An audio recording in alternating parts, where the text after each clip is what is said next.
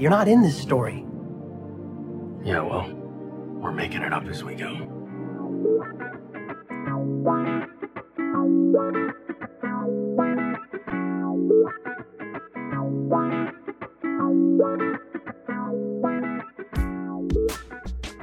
Hello and welcome to Making It Up As We Go, a Destiel fanfiction anthology podcast.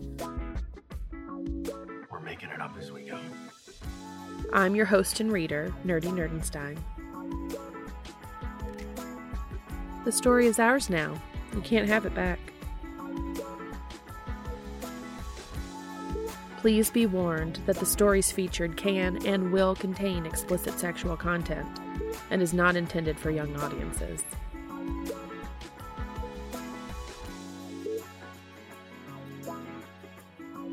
Today I'll be reading Cakepocalypse, Chapters 7 and 8, written by Mittenwraith.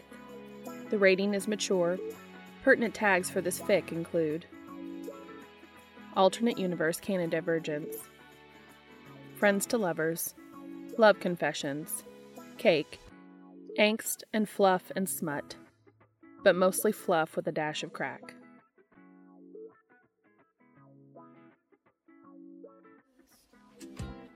With a sugar rush, sugar rush. With a sugar rush, sugar rush. 'Cause I don't need no love, all I need is a sugar rush. Chapter 7, Screwball. Saturday was rough. Charlie and Donna berated Dean half the morning for turning down the chance to get a sneak peek of the show no matter how exhausted he'd been, and no matter how disgusting his apartment and his laundry situation had become.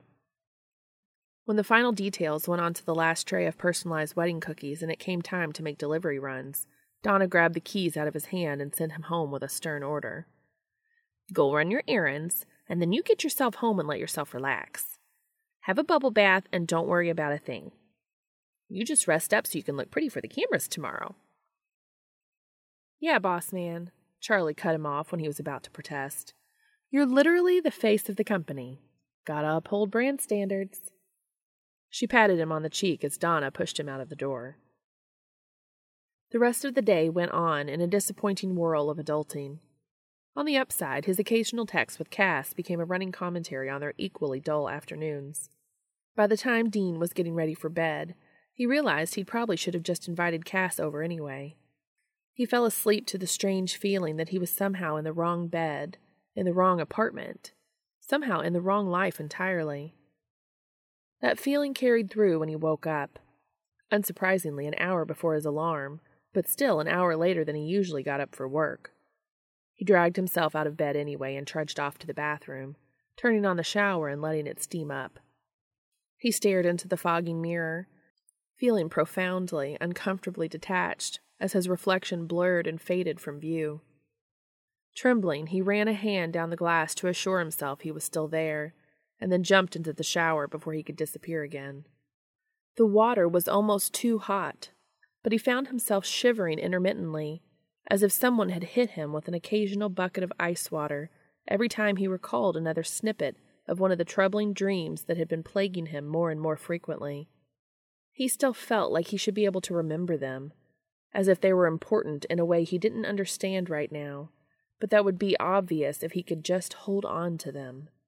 Like the strange fits of angst he'd been periodically seized with over the last few weeks, the dreams seemed to confirm that there was something unsettlingly urgent that he needed to remember. For whatever reason, the intense feeling passed just as quickly as it had arrived, and he was once again left feeling adrift and confused. By the time he got out of the shower, dressed, and made himself a decent breakfast, he barely had enough time to drive to the studio for his 9 a.m. call time. He sat in the car for a moment, waiting to see if his brain was going to attempt to betray him again. When nothing out of the ordinary happened for a full 30 seconds, he collected the day's bakery offering for the craft services table and headed into the building. "Krasukis," he informed Cass, holding up the boxes when they met in the lobby. Cass frowned at the boxes and then turned his look of confusion on Dean, who laughed and lifted the lid of the top box to demonstrate. Croissant cookies. I got chocolate cream, chocolate chip, and pecan shortbread. He held up the box closer to Cass as his confusion turned to interest. Go on, have one. Thank you, Dean, he said, selecting one with an Oreo cookie stuck to it. You know, you don't have to bribe the crew with delicious treats. They all already adore you. Dean grinned at that and shrugged. They love me because I bribed them with delicious treats.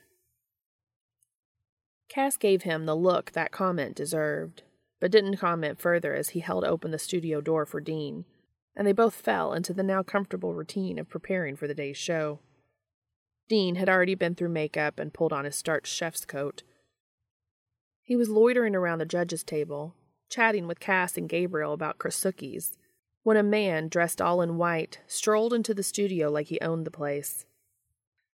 Good morning, Webflix minions, he announced with his hands raised as if he were offering benediction to anyone lucky enough to be graced with his presence.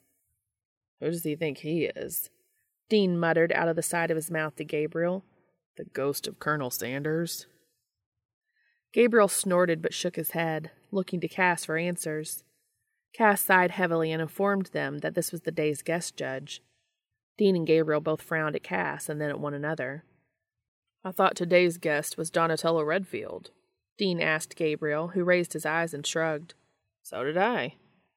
Cass corralled the man in the suit and brought him over to the judges' table for introductions. I neglected to mention that I got a call from Donatello about an hour ago. He's not going to be able to make it today, but his business partner kindly agreed to take his place so it wouldn't affect the shooting schedule. Gabriel, Dean, this is Carl Asmodeus. The man leaned against the desk and grinned at Dean and Gabe, as if he were trying to decide which of his 11 herbs and spices would give them just the right seasoning. While Dean was torn between making chicken jokes and just sitting there paralyzed by a pang of entirely unfounded fear, he compromised by nodding dumbly, as the man, Asmodeus, gave him a saucy wink and then wandered off to makeup. Dean shuddered and made a little noise of revulsion, and then Gabriel laughed. It wasn't a happy laugh, more like something tinged with expectant menace. Dean wondered what heinous plan Gabriel was concocting to send the man running back to Bennett Manor with his tail between his legs. For a dude dressed all in white, he gives off some fucking dark vibes, Dean said. Just try to get along with him. Cass ordered them both while wearing a deep frown of disgust. We're either stuck with him for today, or we'll have to scrub the entire episode. We don't have the budget to reschedule the entire crew and pay another guest judge. If it helps, Donatello didn't seem particularly happy with the change in scheduling either. I believe Asmodeus may have manipulated him into the arrangement. We'll survive, Cass, Gabriel assured him, looking more grimly serious than Dean had ever seen him. You can't fault us for playing a little defense, and maybe taking a little shine off his snazzy white shoes. Just don't do anything he could sue us for, Cass urged. The day didn't improve from there. For some reason, all three of today's contestants seemed to know one another already. They'd challenged each other to prove definitively which of them was the best and the worst baker of the three of them. Their squabbling rivalry had been compelling enough in their application video that Cass's boss had insisted that they needed at least one episode with a more antagonistic flair. Mick, Tony, and Ketch definitely fit that bill. And with Asmodeus along for the ride on this one, Dean was sure the antagonism would spill across both sides of the judges' table. He hadn't been wrong. The first challenge of the day saw the contestants physically wrestling one another to get to their assigned pastries. Dean and Gabriel stood back and watched, mortified, as they fought to collect 3 large cookies decorated with their own portraits. Gabriel had given them the order to begin by announcing, "Go bake your faces." Dean had been horrified at the level of amusement that Asmodeus seemed to derive from watching the contestants hurl verbal barbs at one another throughout round 1. He and Gabriel quickly learned that their guest chef wasn't a chef at all, and merely bankrolled Donatello's bakery. He didn't even have any particularly useful advice or commentary to offer, but he sure did seem to enjoy sitting there lording it over the entire set. Gabriel and Dean's commentary grew steadily more pointed as they witnessed one of the worst baking atrocities either of them had ever had the displeasure to set eyes on. When Jody called time, Mick was coughing and waving away a cloud of smoke with a dish towel. Tony had somehow managed to cover both of her hands with red icing that dripped down to turn her cookie into the cold open of a cop drama, while Ketch won by default for managing to actually produce a cookie with something recognizable as a human face painted on it. The fact that none of them looked edible, let alone inviting, concerned everyone about the impending disaster round 2 was sure to be. Everyone except Asmodeus, who found the entire proceeding quaint. When they broke for lunch, Gabriel followed Dean and Cass out of the studio just to get away from Asmodeus, who was standing around delightedly telling everyone who would listen some pretty grim stories about some of the businesses he owned, none of which sounded even remotely as wholesome as a fast food chicken joint. Gabriel sat quietly and contentedly eating a sandwich while leaning against a filing cabinet in Cass's office, cheerfully watching Dean and Cass talk as if they'd forgotten he was even in the room with them. Dean related one of his strange dreams that had involved a contestant from the previous weekend, Naomi. He couldn't remember the majority of the dream, aside from the fact that she'd calmly attacked him with an egg beater. "That's not normal, is it?" Dean asked, finishing off his potato chips. "Dreams aren't typically known for seeming logical once you've awakened from them," Cass replied thoughtfully. Dean snorted. "Yeah, so what's it mean? I mean, I woke up in a cold fucking sweat at 3 a.m. just because some chick was threatening to scramble my eggs." Gabriel laughed at that, and then laughed again when Dean and Cass both startled. "Probably means you should have ordered your eggs over easy instead. Come on, we've got 3 more hours to hang around with Mr. Fancy Pants out there, and then we're free of him forever." "If I don't set him on fire before then," Dean grumbled under his breath as they returned to the studio. The entire studio fell silent when Asmodeus revealed the second-round challenge cake. He stood there completely silent, grinning at everyone as he opened the cupboard on the most on-the-nose cake that had ever been witnessed in the history of mankind. It was an entire KFC bucket of chicken with all the fixins, in cake form. "Chicken?" Dean said, confused for a moment, and then Gabriel broke out laughing so hard they had to call cut to wait for him to recover. Half the crew were laughing along with him, but the 3 contestants were entirely unamused. They used the extra time to strategize, each of them appearing to be pondering how to backstab the other 2 most effectively with a plastic spork. Through it all, Asmodeus gritted his teeth together and muttered something about getting even with Donatello for this, and Dean was honestly worried for the man he'd never even met. Dean and Gabriel knew this was going to be a trompe-l'oeil challenge from the schedule Cass had sent them days ago, but everyone had been expecting the cakes involved to resemble sushi, as per Donatello's original arrangement with Cass, and not a big greasy bucket of fried chicken. But this was what was in the box that Donatello had sent with his business partner, so that's what the crew had set up. It was too late to do anything about it, so Gabriel instructed the 3 contestants to get baking, despite Asmodeus's fuming. "This is going to be a tricky challenge," Dean said as they watched the bakers scramble around the pantry sizing up their options. "It's always difficult to duplicate a real thing in pastry, but duplicating other foods is one of the hardest. Making sweet fondant look like savory fried chicken is harder than it looks." "I'm looking forward to the edible bucket myself," Gabriel replied with a grin as Ketch, trying to wrangle 4 pans full of batter on his way to the oven, wailed as one of his pans slid off the stack and landed on the floor with a squelching clatter. "Loves me some bucket." Asmodeus was still feeling too affronted to even make a show of trying to participate in the discussion.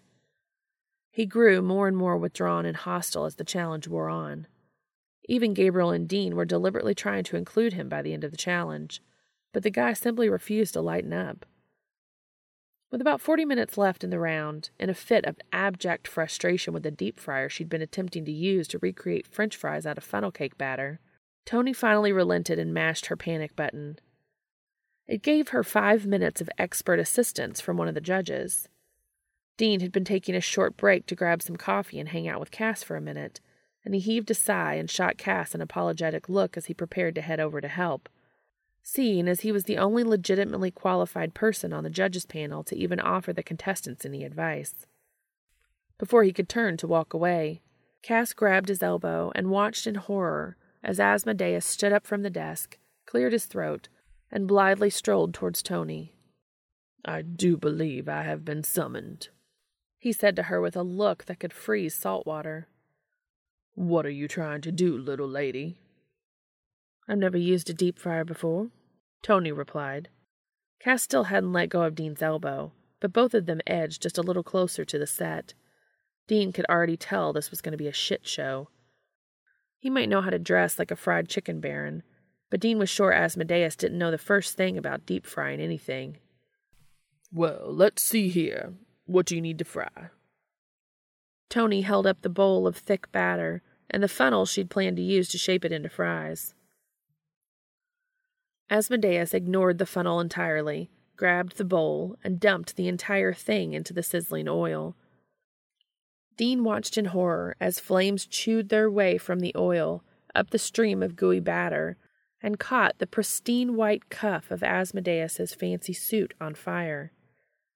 He shrieked and dropped the bowl, splashing flaming oil over the counter. He grabbed the closest thing to hand, a large pitcher of ice water that Tony had set aside for mixing her icing with, and threw it at the flames. Dean and Cass both raced onto the set as Patience and Jack ran in from the opposite wings with fire extinguishers. Dean tackled Tony to the ground as a huge gout of flames erupted from the fryer, followed by a cloud of blistering steam laced with droplets of boiling hot oil.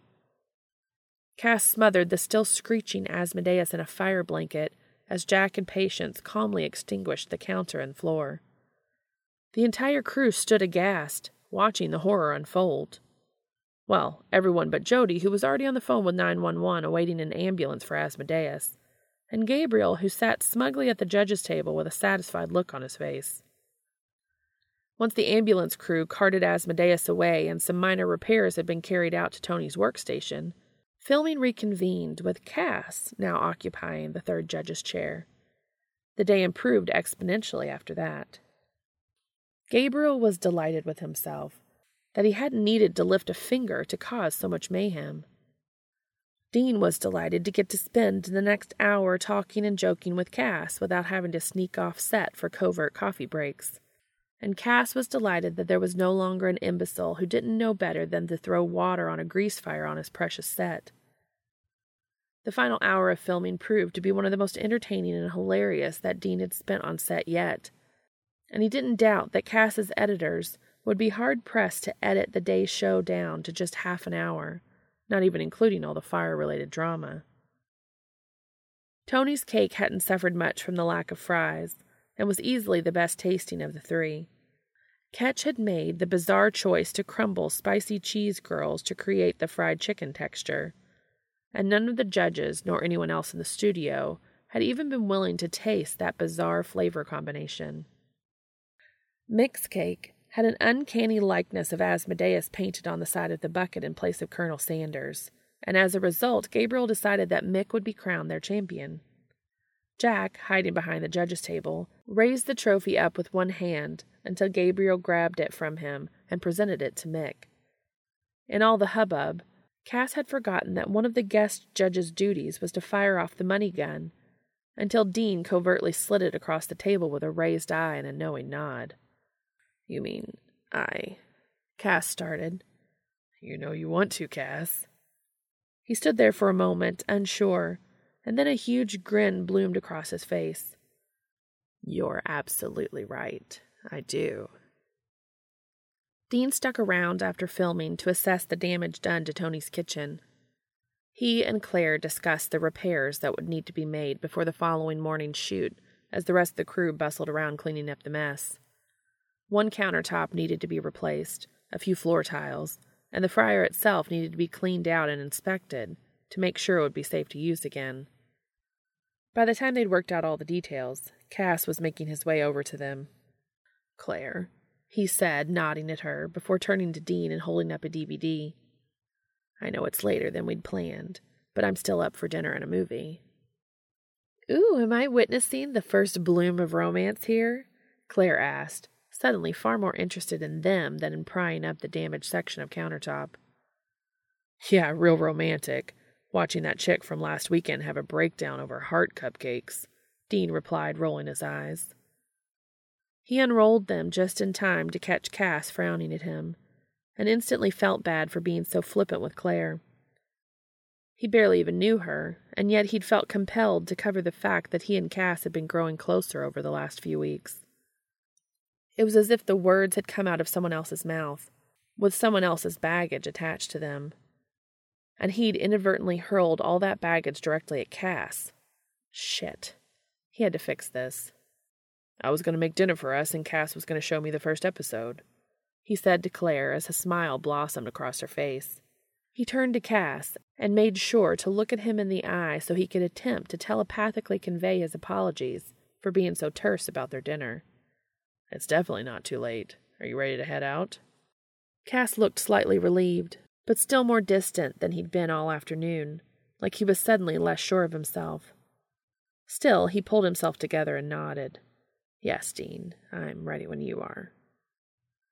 Claire shot Dean an apologetic look for teasing him and bade them both a good night before getting back to her work. Dean and Cass left side by side, with just a little more distance between them than Dean would have wanted. Sure, he'd thought that there was something more growing between him and Cass, but neither of them had said anything directly. It had shaken him a bit to have someone else jokingly point out just how obvious their developing attraction was. Maybe it was something he and Cass needed to talk about, but it would have to wait as they got into their separate cars and Cass followed Dean home. Ooh, baby, I like it. You're so excited. Don't try to hide it. I'ma make it my beer. Cake, cake, cake, cake, cake, cake, cake, cake, cake, cake, cake, cake, cake, cake. I know you wanna bite this. It's so enticing. Nothing else like this. I'ma make it my beer. And it's not even my birthday. But you wanna put your name on it. And it's not even my birthday. And he's trying to put his name on it. Ooh, I wanna fuck you right now. Cass had thought things were understood between them. Well, to be honest with himself, he wasn't sure that he understood what had been developing between him and Dean. He'd only known it felt good and right, if not precisely easy. But the fact he'd had to work so hard to get to know Dean had made each new discovery and every conversation with the man a revelation. The more he learned about Dean, the more he wanted to know.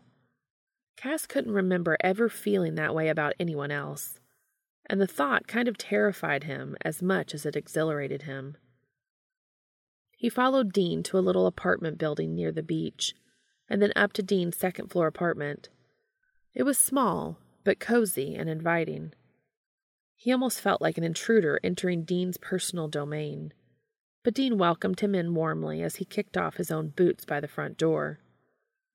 "Make yourself at home," Dean said, strolling off toward the kitchen to turn on the oven.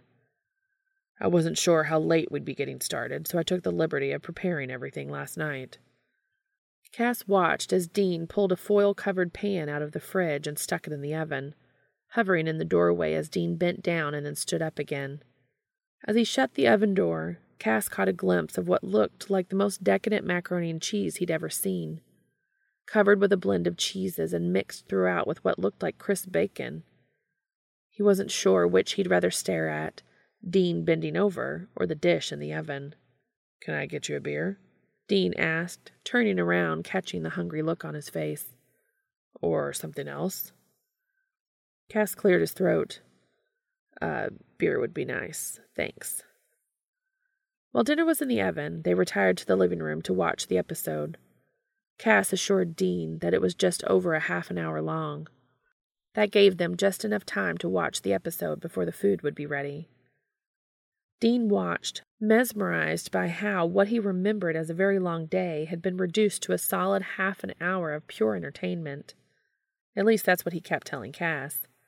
Cass mostly spent the time watching Dean, at first just to gauge his reaction to the show, But as the tension between them slowly ebbed away again, he found himself content just to watch Dean, period. When the episode ended, Dean got up to check on dinner, and returned with 2 plates filled with a portion of his mac and cheese, in addition to a colorful salad. Cass had raised an eyebrow as Dean returned to the kitchen to grab a couple more beers. "What? Don't judge me," Dean replied, sitting back down on the sofa and handing Cass one of the bottles. "Man can't live on cheese and bacon alone." As they ate, conversation turned from the show and toward more personal subjects again, and Cass was relieved that Dean didn't attempt to steer them back toward safer topics. He still didn't bring up Claire's comment about their apparent relationship status, but by the time he left several hours later, he was at least reassured that Dean wasn't uncomfortable with the notion that, for all intents and purposes, this had felt very much like a date. They both hesitated in the doorway as Cass left, before Dean reached out and pulled Cass into a slightly awkward, but nevertheless warm embrace, before flushing a lovely shade of pink and stuttering out a flustered, "See you tomorrow." Cass drove all the way home, feeling lighter than he could remember, as if he could have flown. Sugar, sugar, how you get so fly? Sugar, sugar, how you get so fly? Sugar, sugar, how you get so fly? Sugar, sugar, how you get so fly? Chapter 8. Substitutions. Dean was up early the next morning and didn't even fight the urge to get out of bed. His dreams were growing increasingly bizarre and unsettling. At least a few of them now featured Cass's comforting presence, but for the most part he was left feeling like the dreams had been more like glimpses into another world, just as real as his own, but a hell of a lot darker. There were monsters and demons and fire. Dean grumbled all the way to the bathroom, blaming that idiot Asmodeus for giving his imagination such rich fodder for nightmares. He needed to shake off that feeling and ground himself in reality, so he headed off to the bakery to help out for an hour before he needed to be on set. Donna and Charlie were surprised to see him, but put him to work piping out macaron shells onto a long row of baking sheets. Charlie had to remind him when it was time for him to head out. He'd become so absorbed in crafting perfectly uniform batter discs that he'd lost all track of time. It had been a mindless task to stop him from dwelling on that dream world where he and Cass had been hunting for monsters together. Donna presented him with a large box of macarons spring to the studio, and then sent him on his way with a pat on the cheek and a reminder to smile pretty for the camera. Dean had half expected to run into Cass on his way through the building to the studio, but he didn't spot Cass anywhere amid the bustle of getting the last of the kitchen repairs finished, while the rest of the short-handed crew scrambled to get everything else set up for the day's filming. He held on to his precious box of goodies, wanting Cass to at least get first dibs at the fresh cookies before the rest of the crew devoured them. He'd only had to wait a minute or two, offering Claire and Kaya compliments on their work, before Gabriel and Cass stormed into the studio. He felt the smile melt off his face when he began to piece their loud and antagonistic conversation together. "You had no right to do this, Gabriel. It's highly inappropriate." Gabriel smirked and gave a rather condescending pat on his shoulder. "It's going to be fine. You just have to trust me." "Trust you?" Cass bellowed. "At the very least, you should have consulted with Dean before arranging this entirely behind his back." Dean frowned at that and cautiously made his way over to the arguing men. "What did he do behind my back now?" Cass startled at the sound of Dean's voice and cast one last black and stormy look at his cousin before turning his back on the other man to give Dean his full attention. "Gabriel took it upon himself to arrange today's slate of contestants, without my knowledge." Dean shrugged. "Okay, I don't have a problem with that." Gabriel grinned at him, but left Cass to deliver the blow. "Today's contestants are your family members, Dean. Your brother, your mother, and your stepfather." Dean let that sink in for a minute and shook his head in slowly dawning horror. "Sammy, Mom, and Bobby? What the hell, Gabriel?" In my defense, Gabriel replied, entirely unperturbed. The three of them are adults fully capable of making their own choices. I mentioned the idea to Sam when he was here last weekend, and he thought it would be hilarious. He wanted to surprise you when they showed up today. For some reason, the Gigantor thought you'd be amused. Dean stared at Gabriel, unsure how to react. Cass glared, arms folded across his chest, waiting for Gabriel to offer any sort of apology at all. Whether or not Dean is amused by this little stunt, the casting department had 3 other contestants lined up for today's show that will now have legitimate complaint to file against us. Relax, Cass, Gabriel replied. It's all taken care of. I explained there'd been a scheduling mix-up and sent them each $500 out of my own pocket as an apology. None of them are going to complain. Cass stared him down for another few seconds, but Gabriel would not be budged even by Cass's most intense glower. He finally sighed and shook his head. I hope not, but if they do, I'm sending them directly to you to deal with. Gabriel gave a little mock salute and then strolled off to chat with Claire and Kaya. Cass turned to Dean, deeply apologetic, but before he could say a word, Dean opened the box of macarons and silently offered one to Cass. He looked both relieved and inordinately pleased by the brightly colored selection of cookies, and happily chose a green one before smiling up at Dean. Hello, Dean. Hey, Cass. Dean started, but then shook his head and started over, pointing at the cookie in Cass's hand. That's pistachio, by the way. Cass glanced down at it, but Dean kept right on talking. I guess Sam knows full well what he was signing up for after last Sunday. So if my family really wants to do this, I'm not going to fight him on it. It's practically impossible to tell my mom what to do anyway. Well, I'm certainly relieved to hear it, because they're due to arrive any minute. I didn't think it was fair to spring that on you without any advance warning, even if Gabriel and Sam thought it would be amusing. Dean just shrugged. Shit like that happens all the time in my family. You get used to it. It turned out that Gabriel had arranged for Sam to record their application video, and as it aired just after filming began, Dean felt both touched by his family's words and proud of them all for being willing to put themselves on national television to prove that Dean's skills in the kitchen were in no way an inborn genetic talent. On the video, Mary said without any hint of embarrassment that she knew next to nothing about baking. She never bothered to learn, because Dean had always been perfectly happy with the dessert selection at the Piggly Wiggly. From Gabriel's other side, the dazed guest judge snorted a laugh, her eyes twinkling as she turned a bemused gaze on Dean. Well, that's just precious, Dino, Meg said, while Dean grumbled and kept his eyes on the monitor. Sam and Bobby had their turns, both confessing that they'd never baked anything more advanced than refrigerated cookie dough and box-mix brownies. The next thing Dean knew, his family was strolling determinedly into the studio. They may not have had a clue what they were doing, but damn if they wouldn't do their best to kick it in the ass anyway. Dean couldn't help the grin that overtook his face as they introduced themselves for the camera. This is going to be so much fun, Meg muttered to Dean as Gabriel led them all to the first challenge cupboard. Like a little family vacation. Dean frowned at her as she glided over to open the doors to reveal their first challenge. In addition to 3 artfully designed cupcakes, there were 3 equally artfully designed drinks.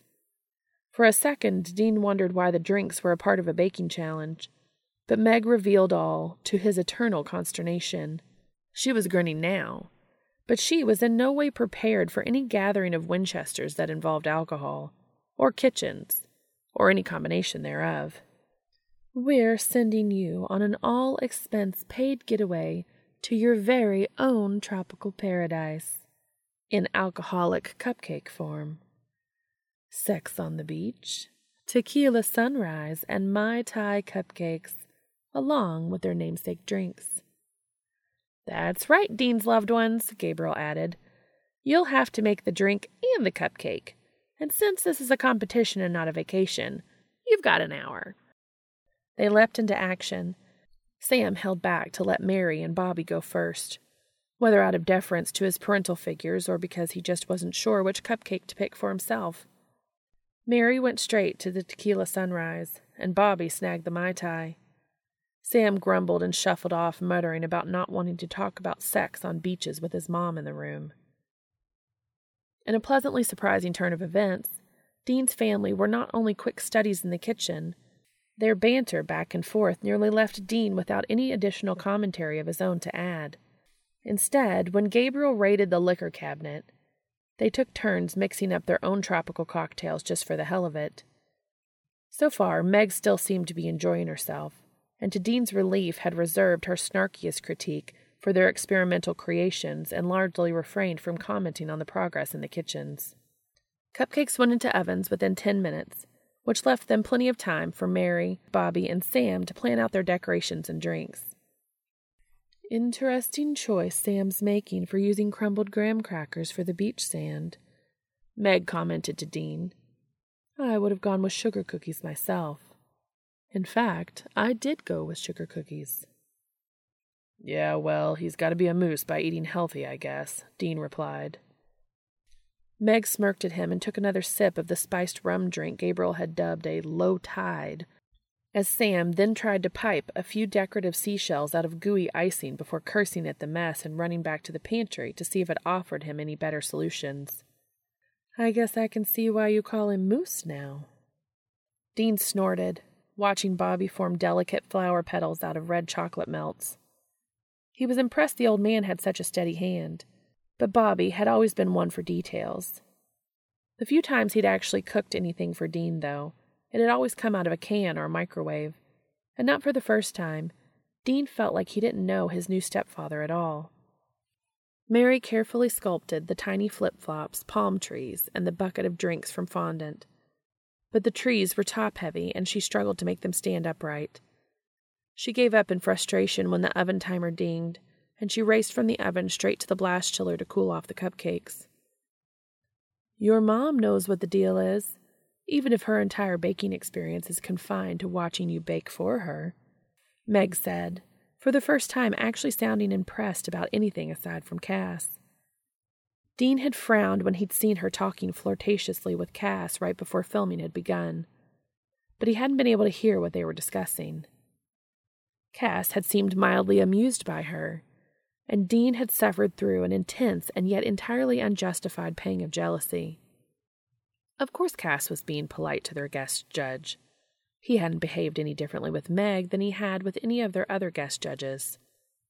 Then again, Cass had been a bit short with Benny toward the end of the day, but that was probably because it had been an arduous day by that point. Dean was sure it had been nothing, and tried to convince himself he was being ridiculous. He turned to focus back to his family, now struggling to mix their coordinating drinks. If there was one thing Sam could do blindfolded, it was follow directions. Dean at least expected that he could duplicate a recipe well enough to produce an edible result, even if his technique might have been a bit lacking. But it was nigh on impossible for him to completely fuck up alcohol, so Dean watched bemused as Sam struggled to carefully perch an orange wedge and a tiny paper umbrella on the rim of the glass. Mary was doing the same with her tequila sunrise, adding a cherry and a tiny plastic sun affixed to a toothpick in lieu of the umbrella. Dean asked Gabriel where it had come from. He hadn't remembered seeing any plastic decorations in the pantry, but Gabriel just shrugged, and then drew Dean's attention to Bobby. He was hunched over the countertop, carefully cutting a lime peel into a delicate little curl and tacking it to a pineapple wedge with a tiny plastic sword. Dean could only watch in utter bemusement. Until that moment, he hadn't known Bobby had a single frou-frou bone in his entire body, but this was absolutely the proof.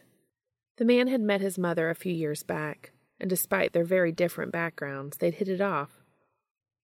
It had come as a surprise to Dean that Mary would want to get married again, but they made each other happy, and Dean couldn't ask for anything more for his mom. That didn't mean the two of them couldn't be vicious competitors, though, and Dean was both looking forward to and dreading the judging. Mary was still fiddling with her droopy palm trees when Jody's timer buzzed, and she was forced to surrender her efforts.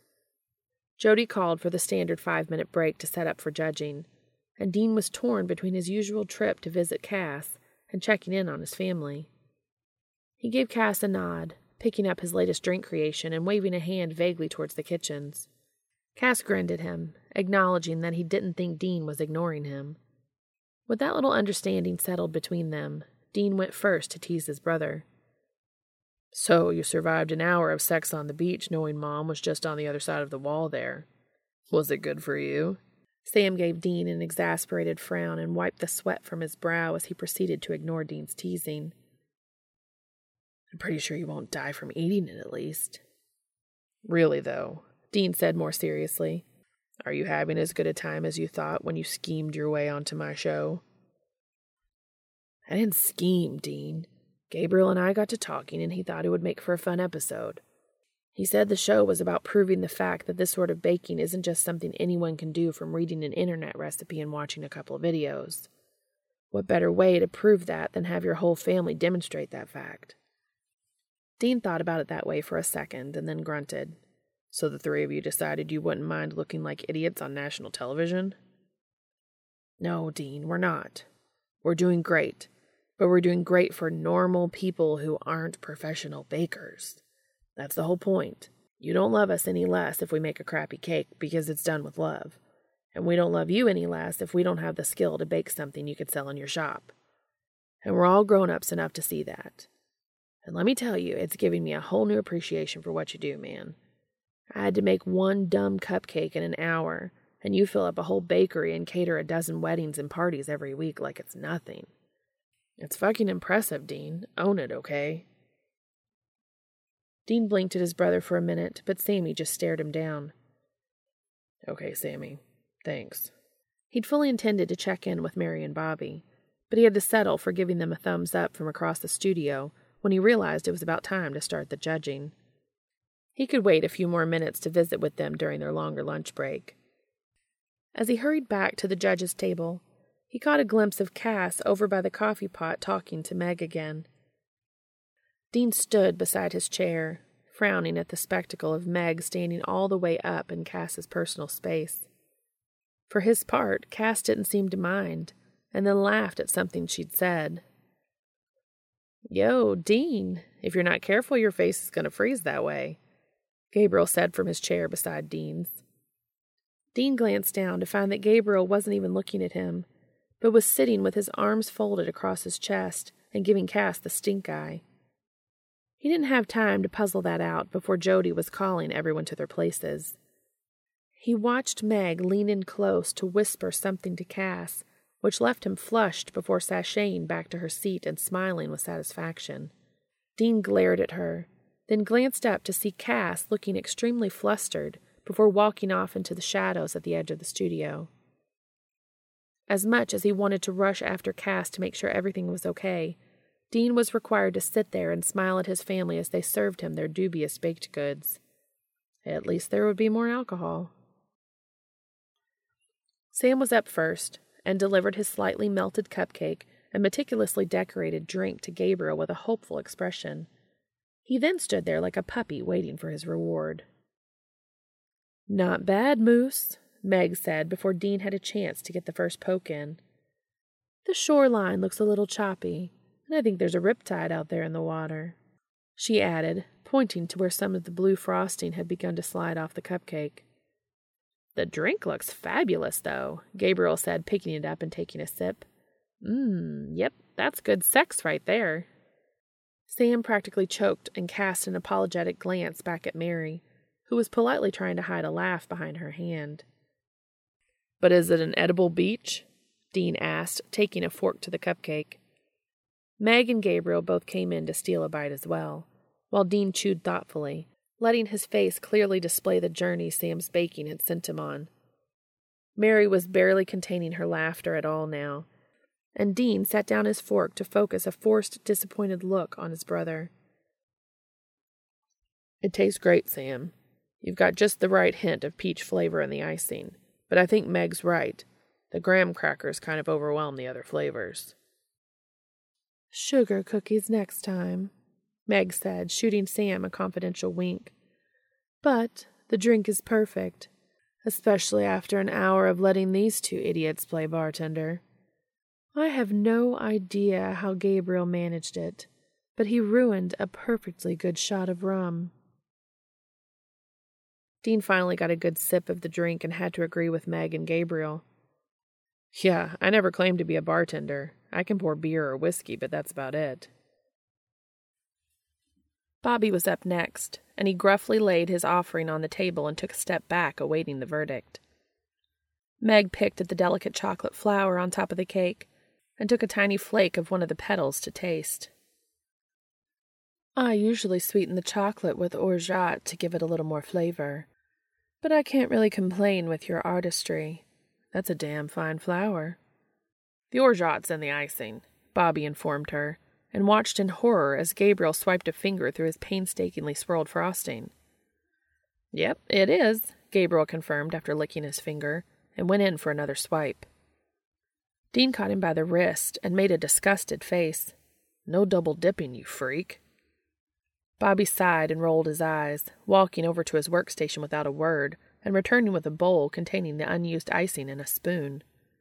He slid it across the table to Gabriel, who grinned up at him gratefully and crammed an entire spoonful in his mouth. Dean made a gagging noise, but left Gabriel to it, and cut a bite of the cupcake that Gabriel hadn't befouled with his finger. Oh, wow, this is awesome, Bobby, he said around a mouthful of rum-soaked cake. He made a grabby hands gesture at the corresponding drink, which Gabriel took a gulp of before handing it to Dean with a smirk. Dean glared at him as he took a sip as well, and then passed the glass behind Gabriel's back to Meg. Well, the drink's perfect again, she said. I'm docking a point for the plain candy on top of the cupcake, but I'm adding back 2 for the drink. Agreed, Gabriel replied as Bobby stepped back and Mary stepped forward. Well, it looks like your palm trees had a little too much tequila, Gabriel observed, attempting to make the floppy trees stand up. Yeah, I had no idea how to make them sturdier without making them so fat they looked like coconuts, Mary replied. I probably would have treated them as non-edible and wrapped the fondant around a toothpick, Dean suggested, or even a coffee stirrer or a straw. Meg confirmed that, or even suggested buying little plastic trees, pointing to the cheerful plastic sun sticking out of her drink as an example. Not everything on a cupcake has to be edible. Gabriel took a bite of the cupcake first, and his eyes bugged out. Is there such a thing as tequila goggles for your tongue? Because that tastes like a damn fine tequila cupcake right there. No, I just think you're drunk, Meg replied, but then agreed that it was a pretty good cupcake. The 3 judges ended up wrestling for the drink until Mary cleared her throat and gave them all the mom look. Sorry, Mom, Dean said, setting the glass he'd won fair and square down in front of him. Gabriel decided it was time to declare a winner, and summoned Jack with his rolling cart of prizes. He grabbed up the sparkly gold chef's hat and looked from Sam to Mary to Bobby, before finally giving in and handing it over to Bobby. It was a nearly impossible choice, but I couldn't bear to hide Sam's glorious mane under that thing, so congrats, Bobby. You've won the first round, which means it's time to see what kind of trouble we're in for round 2. Jody called cut and announced the usual lunch break. Dean noticed that Meg had already turned her attention in Cass's direction, so he made the executive decision to monopolize Cass for himself. He raced around the judges' table, practically shoving Meg, still in her chair, out of his way, but he didn't worry too much about it when he beat her to Cass's side. Hey, Cass. I thought maybe I could introduce you to my mom, if you've got a minute. Cass snorted out a little laugh, having witnessed Dean's beeline to him like an excited kid. I assumed you would have wanted to take your lunch break with them today, but I'm not otherwise occupied at the moment. Dean heaved a sigh of relief and led Cass over to where Mary, Bobby, and Sam were perusing the lunch offerings at the craft services table. They passed Meg on their way, and Dean wasn't sure whether the smirk she flashed him was incredulous or smug. He quickly forgot about it as they stepped behind Mary, and Dean cleared his throat. Hey, Mom, there's someone you should meet, Dean said, and Mary looked up from the tray of sandwiches. Mom, this is Cass. Castiel. He's the producer and... And he's become a real good friend, too. He felt like kicking himself for that idiotic introduction, but Mary's smile softened as she turned to Cass and set her plate down to give him a quick hug. It didn't escape his notice that Cass had made a little surprised noise and turned to blink at Dean while Mary scooped him up. Any good friend of Dean's is a good friend of ours. Thanks for letting us be a part of this, Castiel. You're more than welcome, Cass replied, frowning at Dean over Mary's shoulder, while Dean shrugged in a just-go-with-it sort of gesture. I'm glad you're enjoying yourselves, but inviting you here, that's all on Gabriel. Mary tilted her head in a little shrug and smiled like she'd already known exactly how they'd wound up on the show, while Sam tried and failed to look innocent and unaware behind her, and Bobby kept his focus on finishing his lunch. Whatever the case, I appreciate it. Yes, well, Cass replied, as Dean glanced up at the clock and began hurriedly cramming a sandwich into his mouth. Would you mind terribly if I borrowed Dean for a moment? There's something I need to discuss with him. Dean looked up at him, and Cass looked slightly panicked, jerkily nodding his head toward the studio doors. He frowned slightly as he chewed, but Cass became more insistent, so the moment he'd swallowed, he agreed. As they walked quickly out of the studio, Dean glanced back at his family to make sure they weren't disappointed, only to see Mary striking up a conversation with a rather frustrated-looking Meg. Well, that explained Cass's sudden need to get out of there. In the relative quiet of the hallway, Cass finally spoke. I'm sorry to ask that of you, Dean. I hope your mother won't think poorly of me for dragging you away from them, but I wasn't looking forward to enduring another one of Meg's rather salacious flirtations. Dean stopped walking as Cass continued on a few steps, but then raced to catch up with him. Wait, you weren't flirting with her this morning? Cass turned, his eyebrows all scrunched down together, and looked at Dean like he wondered if Dean had had one drink too many. I introduced myself to her when she arrived, and she insisted I go over the shooting schedule with her one more time. I only realized later that she may have been coming on to me, and misinterpreted her intentions. Dean tried to keep himself from laughing when Cass used finger quotes for emphasis, but he felt his heart racing a bit as he laid a hand on Cass's shoulder. Don't ever change, Cass. Cass tilted his head to the side. Are you making fun of me, Dean? Dean shook his head. Not even a little bit. Gabriel has told me repeatedly that I need to improve my social skills. Gabriel's an idiot, Cass. I think you're awesome, okay? Cass's face broke out in a huge smile. I appreciate that, Dean, and I appreciate what you said to your mother about us being good friends. He used the finger quotes again. Dean let his hand slide down Cass's arm. Well, it's true, he said, feeling his throat tighten around the words as they turned to little butterflies in the back of his throat. We are friends, right? I mean, I've spent more time talking to you in the last month than I've spent talking to anyone else in the past year, outside of maybe the people I work with. Can't really avoid talking to them, though. He laughed nervously, letting his hand drop from Cass's elbow. Cass looked relieved and nodded. I always enjoy our conversations, Dean. I do enjoy spending time with you. Yeah, same here, Dean replied, feeling a little bolder now. And just for the record, no matter what, I'm happy to be your excuse to get out of a difficult situation. My family would understand, too. Like Sammy keeps reminding me today, we're all grown-ups here. Thank you, Dean, Cass replied after a few more entirely comfortable moments in the quiet hall. Dean had forgotten he was still holding half his sandwich in his hand, just enjoying standing there smiling like a dope at Cass. Their staring match was only interrupted when a rather frantic Patience came skidding around the corner with an exclamation of relief. There you are! Jody's been looking everywhere for both of you. Round 2 is ready to go as soon as Dean's ready. She froze, realizing she may have interrupted them, but Cass smiled at her and nodded. We're on our way. Patience looked uncertain for a moment, but slowly backtracked the way she'd come. Well, I guess you're in the clear with Meg for now, Dean said. I don't know what gave her the impression that I was interested in her advances, but I didn't know how else to inform her without overstepping professional lines. I'm sure it's fine, Cass. Some people just see something they want and get a little pushy in the pursuit. Cass stopped walking and frowned at Dean. You're not pushy, he said, tasting the word like it didn't entirely express what he wanted to say. Dean laughed, but it wasn't a happy sound. I guess I know where the professional line is and try to stay on my side of it. Aside from a little hum of consideration, Cass was quiet the rest of the way back to the studio. For the first time all day, Dean was hit with one of his unsettling pangs of longing, the phantom feeling clawing into his chest and leaving him on the verge of gasping for air. He'd nearly forgotten about the attacks, maybe because he'd been so busy worrying about his family and Cass all morning, but that only seemed to add to the severity of the current bout.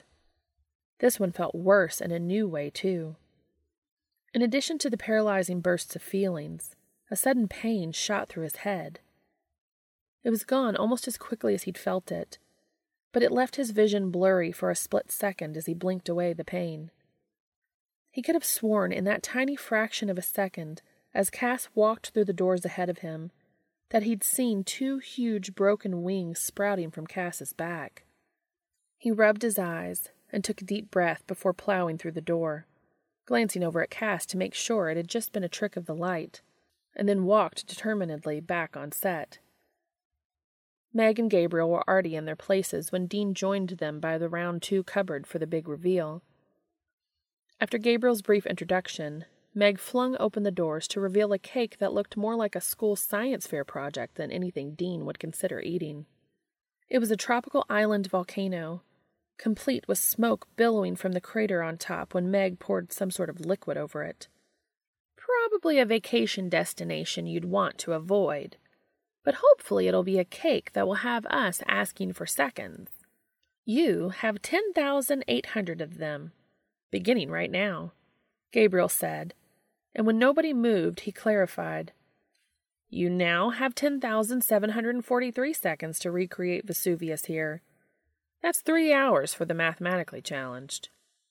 They wiped the looks of bewildered dismay off their faces and ran off to their workstations to get baking. Over the next 3 hours, more alcohol was consumed by both the judges and the contestants. After the 1 hour mark, Gabriel even started mixing drinks for Cass. Meg seemed to have finally gotten the point that Cass wasn't interested, but that hadn't done anything to quell his discomfort while she was still in the room. Dean was at least grateful that Gabriel had mixed his cousin up something he called a woo-woo with vodka and peach schnapps, and restrained himself from foisting off one of his dubious cocktail experiments on Cass. When Gabe returned from delivering Cass's second drink, he gave Dean a grim, conspiratorial little nod. That one gesture completely endeared him to Dean, so they were both on Team Save Cass. It was a strange little bonding moment in the midst of the baking chaos. When Jody finally called time on the challenge and they took their final break before judging and crowning the winner, Dean had stopped drinking more than an hour earlier. He went over to meet Cass at the coffee pot, knowing he'd have less than an hour to sober up enough to drive home, and it looked like Cass had the same idea. You feeling better now, Cass? Yes, thank you, Dean. I was going to ask the family if they wanted to go out for pizza when we were done here. He started awkwardly. I thought you might want to come with. I mean, I haven't even asked them yet, but you're welcome to join us. Cass smiled at him again, looking far more relaxed than he had all day. I think I'd like that. Great, Dean said, downing the rest of his coffee and backing away slowly. It's a date then, or whatever, he added, tripping up the little riser from the studio floor to the set floor, and turning around before he crashed into any expensive TV equipment. Sam, Mary, and Bobby stood beside the carts, where their respective cakes waited to be revealed, and Gabriel thanked all of them for being such good sports. He even apologized to Dean for trying to surprise him with his own family. Dean accepted it, but absolutely did not trust the mischievous look in Gabriel's eye, and wondered what he was already plotting to torment him with for the next episode. Whatever it was, it couldn't be worse than springing his family members on him, right? Dean shoved that thought aside as Sam uncovered his masterpiece, dramatically pouring a cup of water into the crater over a block of dry ice, as fog billowed out of the lopsided volcano. "It looks like it's already erupted," Meg said, pointing out how a stable base of Rice Krispie treats could have better supported the overall structure. "I'd never thought of a cake as architecture before," Sam replied, frowning as one side of the volcano shifted even further out of alignment. "You've got a very realistic eruption effect happening, at least," Dean added. Sam cut a slice out of the uncollapsed half, and everyone agreed it tasted pretty good for a major natural disaster. Then it was Mary's turn. She forwent the dry ice fog in favor of a handful of sparklers wedged down into the crater. She lit them, and half the people in the studio let out a little simultaneous ooh at the pyrotechnical display. Like Sam, Bobby also went for the fog, but at least his volcano held together. Both their cakes rated well on the taste testing, too. "Well, this is going to be a tough choice," Gabriel said, leaning back in his chair and considering the 3 cakes in front of him. "Especially since Dino here doesn't get a full vote." Meg and Gabriel conferred for a moment, and then declared Mary the winner for her outside-the-box thinking with the sparklers. Meg didn't immediately fire off the money gun, so Gabriel seized his chance to shower the entire studio with cash as the closing theme music played. As usual, as soon as Jody called cut, Cass corralled the 3 bakers and set about explaining all the release paperwork. Dean hung around waiting for them all to finish to ask about going out for dinner. He was leaning against the wall out of the way, surreptitiously watching Mary sign form after form, when Meg came over and stood herself right in front of him. "Congrats, Dino. You've got a great family there," she said, casting a wistful glance over at Sam, Mary, and Bobby, just as Cass laughed out loud at something Sam said that Dean couldn't make out at that distance. Dean was pretty sure she'd been including Cass when she'd mentioned his family, and for once, he allowed himself to admit it and accept it. "Yeah, I do." Meg didn't say anything else, just watched as Cass said something that had all 3 of them laughing, before strolling out of the studio without even saying goodbye. When Cass began collecting up the paperwork, Dean knew this was his cue. He walked over and congratulated Mary with a hug, shook Bobby's hand, and gave Sam a thump on the back. None of them were able to make it for dinner that night, but Mary promised they'd schedule something for the weekend after filming was done. "I was planning for a party next Saturday night anyway, to celebrate your inevitable rise to stardom," she said. "I may or may not have already ordered a cake from this nice little bakery you may have heard of." Dean rolled his eyes. "Great, so I have to bake my own congratulatory cake." "At least you know it'll be great," Mary argued. "She also might have invited your whole staff down at the bakery, and half the crew on set here," Bobby added with a grin. "And Cass, too," Sam said.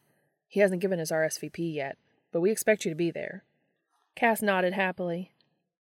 "I'll need to make sure I'm free, but I'll let Dean know as soon as possible."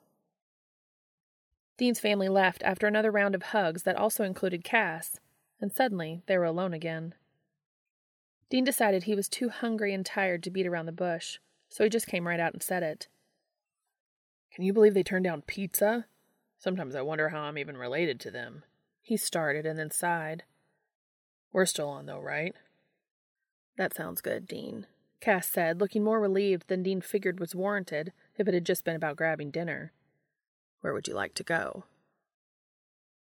"If I didn't have to be up at 5 to open the bakery in the morning, I'd suggest going back to my place and making you the best pizza you ever had. But it's kind of late to start bread rising." Cass covered a flash of surprise at the suggestion with a look of honest disappointment. "While that does sound tempting, I understand. There's a shop a few blocks from here that the staff regularly orders from that's pretty good, though." "Well, if you're up for that, I'm game," Dean replied. They agreed to walk since it was a pleasant evening, but still ended up staying out later than Dean normally would on a work night. There was just something about hanging out with Cass that made it all too easy to lose track of time. By the time they returned to their cars in the otherwise empty studio lot, it was well past 9. Dean reluctantly wished Cass a good night, feeling a little down that he wouldn't have a reasonable excuse to see him again for nearly a week. Dean spent the entire drive home chewing over his relationship with Cass, feeling a bit bereft. He normally loved the grind of his work at the bakery, even in peak wedding season, and felt out of sorts on his off days without anything to do. For maybe the first time in recent memory, he was actually regretting the full week of baking ahead of him. That strange melancholy stuck to him even through his shower and an episode of GBBO he'd turned on to help take his mind off Cass. It clung to him as he crawled into bed, knowing he'd be useless if he didn't get at least 4 hours of sleep, and lingered into his dreams.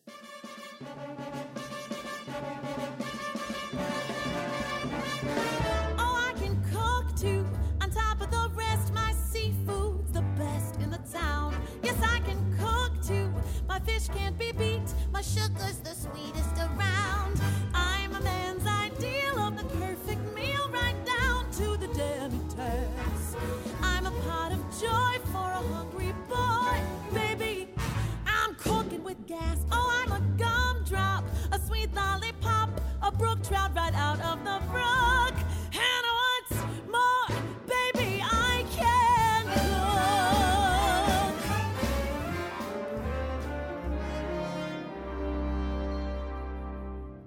Some girls make magazine covers. Some girls keep house on a dime. Some girls make wonderful lovers. But what a lucky find I'd make a magazine cover. I do keep house on a dime. I'd make a wonderful lover. I should be paid overtime, 'cause I can bake too. On top of the lot, my oven's the hottest you'll find. Yes, I can roast too. My chicken's just ooze. My gravy will lose you your mind. I'm a brand new note on the tablet, don't, but just try me a la carte. With a single course, you could choke a horse. Baby, you won't know where to start. Oh, I'm an hors d'oeuvre, a jelly preserve, not in the recipe book. And what's more, baby, I can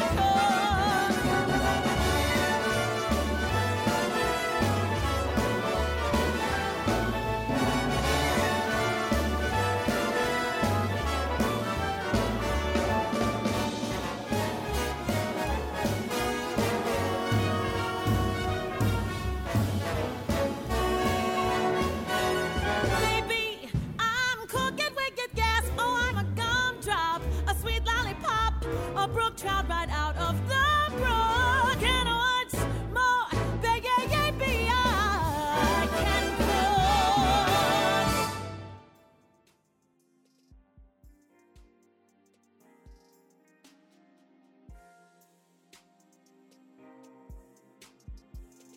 Thank you so much for your support. I can be contacted on Twitter, Tumblr, or at makingitupaswegopod@gmail.com. If you are able, please go to the author's AO3 story and give comments and kudos to them for sharing this with us. The link is in the show notes. This will also be posted on AO3 as a podfic under my username, and the link will be in the show notes as well. As always, thank you so much for listening.